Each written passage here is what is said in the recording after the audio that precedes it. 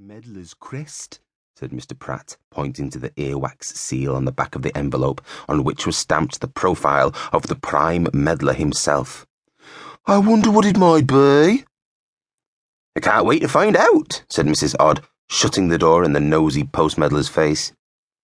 Anything good, my slippery water vole? Said Mr. Odd, dishing up his fried toadstools onto the breakfast plates as he opened up the meddler's post. I wonder if there's any news about the Plotwells in here. Ah, yes, here we are. Pranking impostors imprisoned. Meddling miscreants, Mr. and Mrs. Strange, were sentenced yesterday to 27.5 years de-meddlification for breaking meddling law. The Stranges, disguised as rich twits the Plotwells, embarked on an elaborate plot to oust another meddling family, the Odds of Rotten Row Trot, from their home. This grave crime directly contradicts one of meddling society's strictest laws, as written down in the Meddler's Mischief Manual. Don't nick from other nickers. As such, Mr. and Mrs. Strange are banned from any sort of meddling activities and will be fitted with anti-meddling manacles until their sentence is served in full. Wow, said Mrs. Odd. 27.5 years with no meddling? But they don't even mention it was us what stopped them. They don't, do they, the rotten rapscallions, said Mr. Odd, scratching his head and watching as 3 woodlice and a millipede fell out and had a race to the end of the breakfast table. The cheek of it, said Mrs. Odd. We stopped the meddling crime of the century, and we don't even get the credit. What about poor old Bob? She gave their mongrel's flea-riddled head a scratch under the table. Forgotten about as usual. Who's Bob? Said Mr. Odd. Only joking. Who could forget about old Bob? The best meddling mutt a meddler could ask for. But let us all remember, we don't meddle because it might make us famous or rich, but because it's our duty as meddlers to cause chaos and make mischief wherever there is order and calm. Well said, my untidy turnip, said Mrs. Odd, taking the paper and looking at the front page. Council of Prankification elect new head pranker. Ooh, fancy that, said Mrs. Odd to Mr. Odd. The Council of Prankification have elected a new head pranker. The Council of Prankification are in charge of what goes on in the meddling world.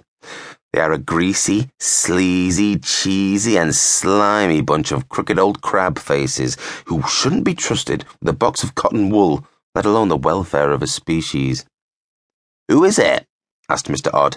It's nobody, Mrs. Odd replied. Oh, sniffed Mr. Odd. That's strange. Why would they elect nobody? Seems like a waste of time to me, and not very newsworthy to boot. No, said Mrs. Odd. It's nobody.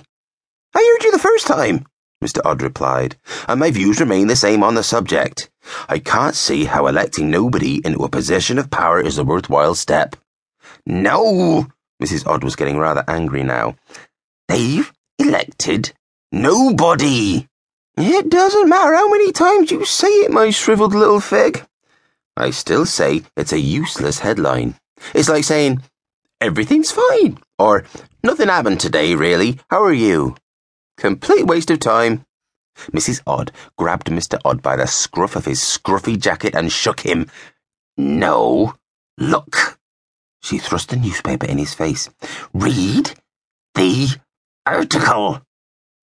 Mr. Odd ran his beady little eyes over the beady little words till the story formed in his brain. Oh, he said when he'd finally finished. They've elected nobody, as in Mr. Nobody, as the new head pranker. But the head pranker is second only to the prime meddler, who is second to nobody. Not Mr. Nobody, just nobody. Exactly, Mrs. Odd raised her eyebrows. Wait a snot-dribbling minute. Mr. Odd leaped to his feet, knocking over his chair in the process. I've just remembered. I hate Mr. Nobody. I've always hated Mr. Nobody. I hate Mr. Nobody more than I hate taking baths or sliding down banisters. Wait a minute. I love sliding down banisters, but I still hate Mr. Nobody. I know you hate Mr. Nobody, dear, said Mrs. Odd. But please, don't tell us the story of how you and Mr. Nobody, but it was too late.